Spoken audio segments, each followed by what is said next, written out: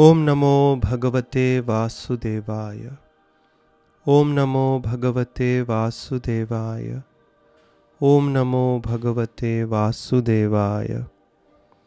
Reading from the Bhagavad Gita, Chapter 5, Karma Yoga, Action in Krishna Consciousness. So we are active beings constantly making plans for the future. Our thoughts manifest in actions. Repeated actions form habits. Those habits make up our character, and that character determines our destiny.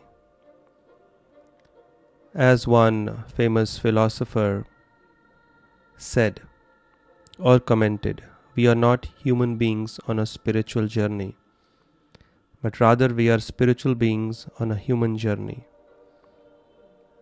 Every journey starts with a step, and in chapter 5, Krishna explains how to take steps in the right direction. There are steps leading to further entanglement in worldly complexities, but there are also steps leading to a life of liberation, freedom, and tranquility. Whatever choices that we made in the past have brought us to the present situation, and whatever we do now will decide our future. Every choice, every action that we engage in can either bind us to the laws of karma or can liberate us. So this chapter is specifically talking about, in continuation to the third chapter, which is also entitled as Karma Yoga, about how while being active in this world, we can remain free from the intricacies of karma or the complexities of this inevitable, powerful law of the universe. So we shall start with chapter number 5 and text number 1 onwards. So this chapter starts with Arjuna's confusion. He says, Arjuna uvacha sannyasam karmanam Krishna punaryogam cha samshasi yashreya etayorekam tanme bruhi sunishchitam. Arjuna said, O Krishna, first of all you ask me to renounce work, and then again you recommend work with devotion. Now will you kindly tell me definitely which of the two is more beneficial? So essentially Arjuna is confused by Krishna's equivocal instructions. In the 4th chapter, Krishna said one must indulge in or engage in sacrifices which are according to one's prescribed duties in this world, and all these sacrifices culminate in knowledge. And then in the end Krishna says, now armed with this knowledge you engage in your work, you fight. So Arjuna is asking, on one side you are asking me to renounce work because ultimately everything culminates in knowledge. But then you are again asking me to work in devotion. So what am I supposed to do? Should I work or should I not? He is thinking that renunciation, that is vairagya, and work in devotion are two mutually exclusive paths. But Krishna is going to clarify his confusion and our confusion as well, because a lot of us might have also had this question that if I take to spiritual life, if I want to be free from any karmic reactions, I must renounce work. So I must give up whatever I am doing. But that's a misconception which Krishna is going to clarify. He says in text 2, Shri Bhagavan uvacha sannyasah karma yogascha niha shreyasa karavabhau tayostu karma sannyasat karma yogo vishishyate. The personality of Godhead said, the renunciation of work and work in devotion are both good for liberation. But of the two, work in devotional service is better than renunciation of work. Yes, so when somebody is engaged only in material work, for him renunciation is recommended. But since everyone is born with a particular nature, you cannot stop a person from doing something. So therefore it is recommended by Krishna. So you have to eventually engage in some sort of work. So you work in devotional service. Similar principle he explained in the 3rd chapter also. Because this is better than renunciation of work. And he explains the consciousness of such a person. Text 3. Gyeha sa nitya sannyasi yona dveshti na kankshati nirdvando hi mahabaho sukham bandhat pramuchyate. So this is how a person is expected to work. One who neither hates nor desires the fruits of his activities is known to be always renounced. Somebody who is unattached to whatever results comes after doing his best, such a person is always considered to be renounced. That means he is unaffected by whatever good or bad comes after putting in his best effort. So renunciation does not mean detachment from duty, it means detachment from whatever result comes after doing one's best. Such a person, free from all dualities, easily overcomes material bondage and is completely liberated, O mighty armed Arjuna. Text 4. Sankhya yogau prithak balah pravadanti na panditaha ekamapi astitah samyog ubhayor vindate phalam. Text 5. Yat sankhya prapyate sthanam tad yoger api gamyate ekam sankhyam cha yogam cha yah pashyati na pashyati. Translations. Only the ignorant speak of devotional service, that is karma yoga, as being different from the analytical study of the material world, Sankhya Yoga. Sankhya Yoga means trying to analyze the difference between the soul and the body, the temporary and the permanent, and trying to understand it, and then ultimately working towards the ultimate goal of life, human life, that is self-realization, God realization. Understanding that it is more important to invest our time and energy in something that will give me permanent benefits rather than the temporary ones. So Krishna is saying there are two paths to attain perfection. One is this analytical study of the body and mind, trying to understand, cultivate knowledge. And one is karma yoga, the path of connecting with the Lord with our karma. Those who are actually learned say that he who applies himself well to one of these paths achieves the results of both. So both are equally powerful. One who knows that the position reached by means of analytical study can also be attained by devotional service, and who therefore sees analytical study and devotional service to be on the same level, sees things as they are. So Krishna is saying, so it's not just that path of Sankhya Yoga, trying to sit and analyze and come to a certain conclusion that will lead you to the perfection of human life, but by engaging in devotional work will also help you achieve the same goal. And why is this devotional service recommended rather than sitting and trying to analyze this world and our own nature? Because we are all born with a particular nature and we are helplessly forced to work according to that nature. We can't sit artificially because it is premature to renounce things at this stage. So a person who is not ready for sannyas or renunciation yet, if he takes to it, after some times he will be forced to give it up. He will be forced to act according to his nature. He is not prepared. Therefore, he will be doing injustice to both the orders of life, sannyas, and of course the other order in which he was living in. Could be a brahmachari or a grihastha, a family man. So rather, the easier path is shown by Krishna through the Bhagavad Gita. Stay wherever you are.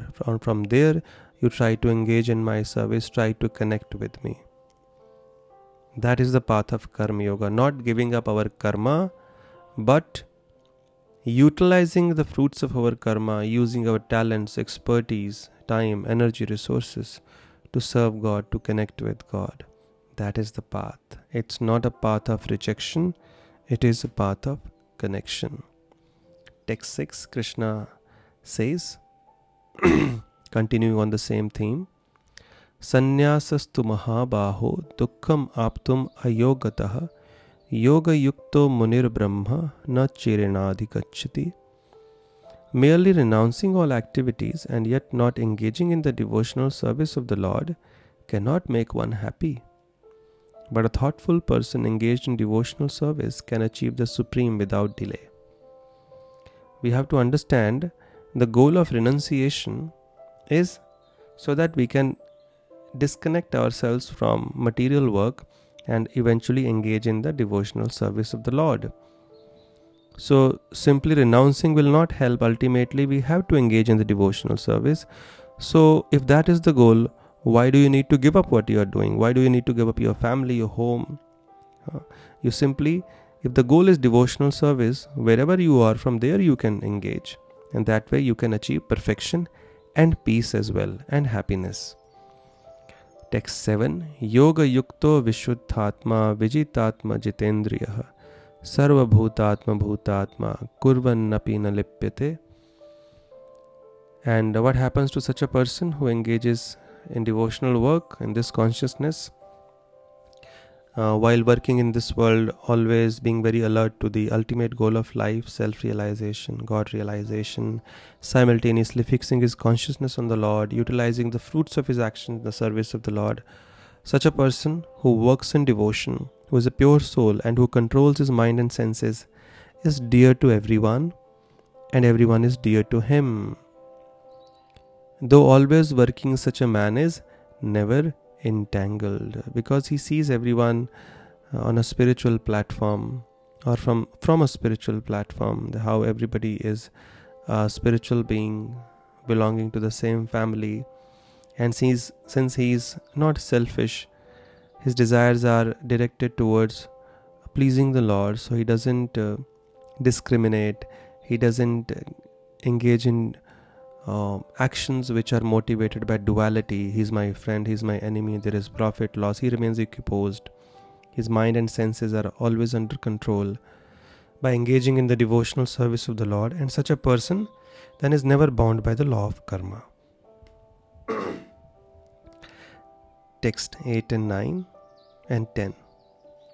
Neva kinchit karomiti yukto manyeta tattvavit Pashyan Shrinavan Sparshan Jigrahan Ashnan Gachan Swapan Shwasan Pralapan Visrijan Grahanan Unmishan Nimishan Napi Indriyan Indriyartheshu Vartanta Iti Dharayan. He continues on the same thing, how a person in such a consciousness who is working in devotion, a person in the divine consciousness, although engaged in seeing, hearing, touching, smelling, eating, that means working like any other ordinary human being, moving about, sleeping and breathing, always knows within himself that he actually does nothing at all, because while speaking, evacuating, receiving, or opening or closing his eyes, he always knows that only the material senses are engaged with their objects and that he is aloof from them. He is fully realized that he is a soul living within the body, and whatever work is being carried out, the senses and the body are engaged, and he has nothing to do with it, because he has a higher purpose. His purpose is spiritual, because he is spiritual. While we live in this world, we have been given this body, and related to this body, we have to perform certain prescribed duties, but they should be performed like we are doing the needful, remembering our original spiritual nature, that we are spiritual beings, parts and parcels of God. So without forgetting that, such a person will never get entangled, and he will be able to live like a lotus leaf, as Krishna talks about in the next verse. Brahmanya adhaya karmani sangam tyaktva karoti lipite nasas papena padma patram ivambhasa. Beautiful analogy Krishna gives. Such a person can live like a lotus leaf, one who performs his duty without attachment, surrendering the results unto the Supreme Lord, is unaffected by sinful actions, as the lotus leaf is untouched by water. The lotus leaf is surrounded by water from all sides, but not even a single drop can stay on it. So we have to work in this world, we cannot avoid it, but we can definitely avoid the sinful reactions, the bondage of karma, by acting in divine consciousness.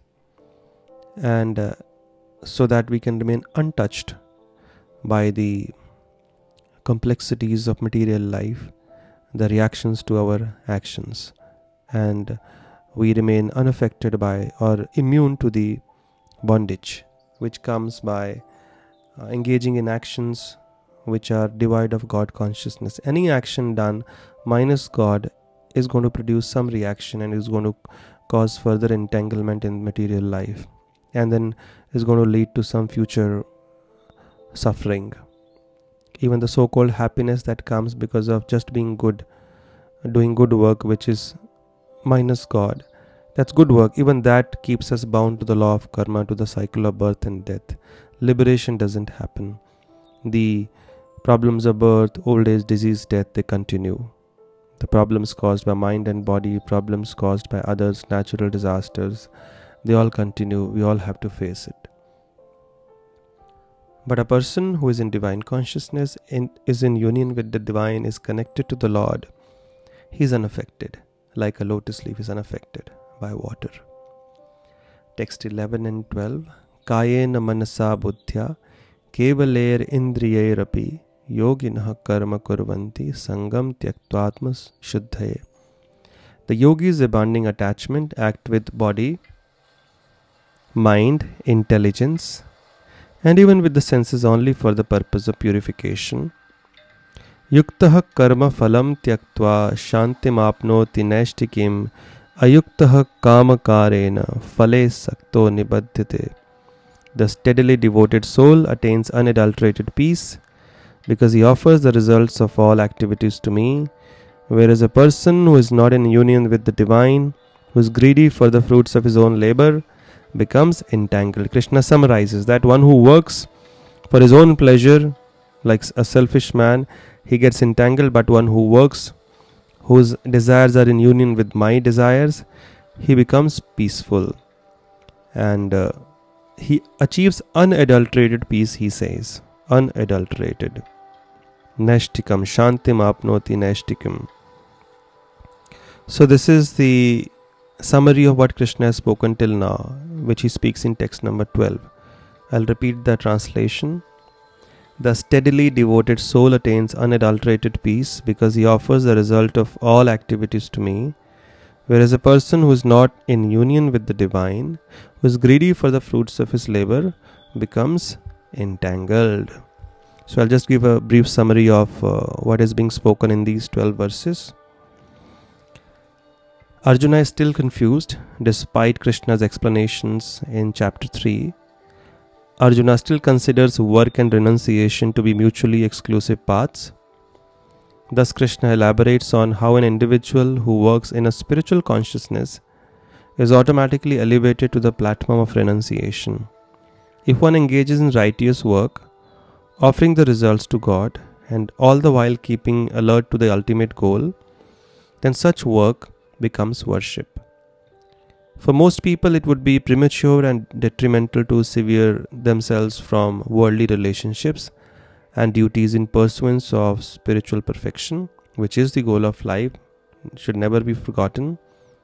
And therefore, the path of Karma Yoga offers a progressive means of spiritual development while simultaneously staying in the world. Just as a lotus leaf is surrounded by water but remains completely dry, one can stay in the world and still remain aloof from its influences by being in union with the divine, by being in union with the divine will, living our lives according to His will and not according to our own whims and fancies. Thank you very much. Hare Krishna.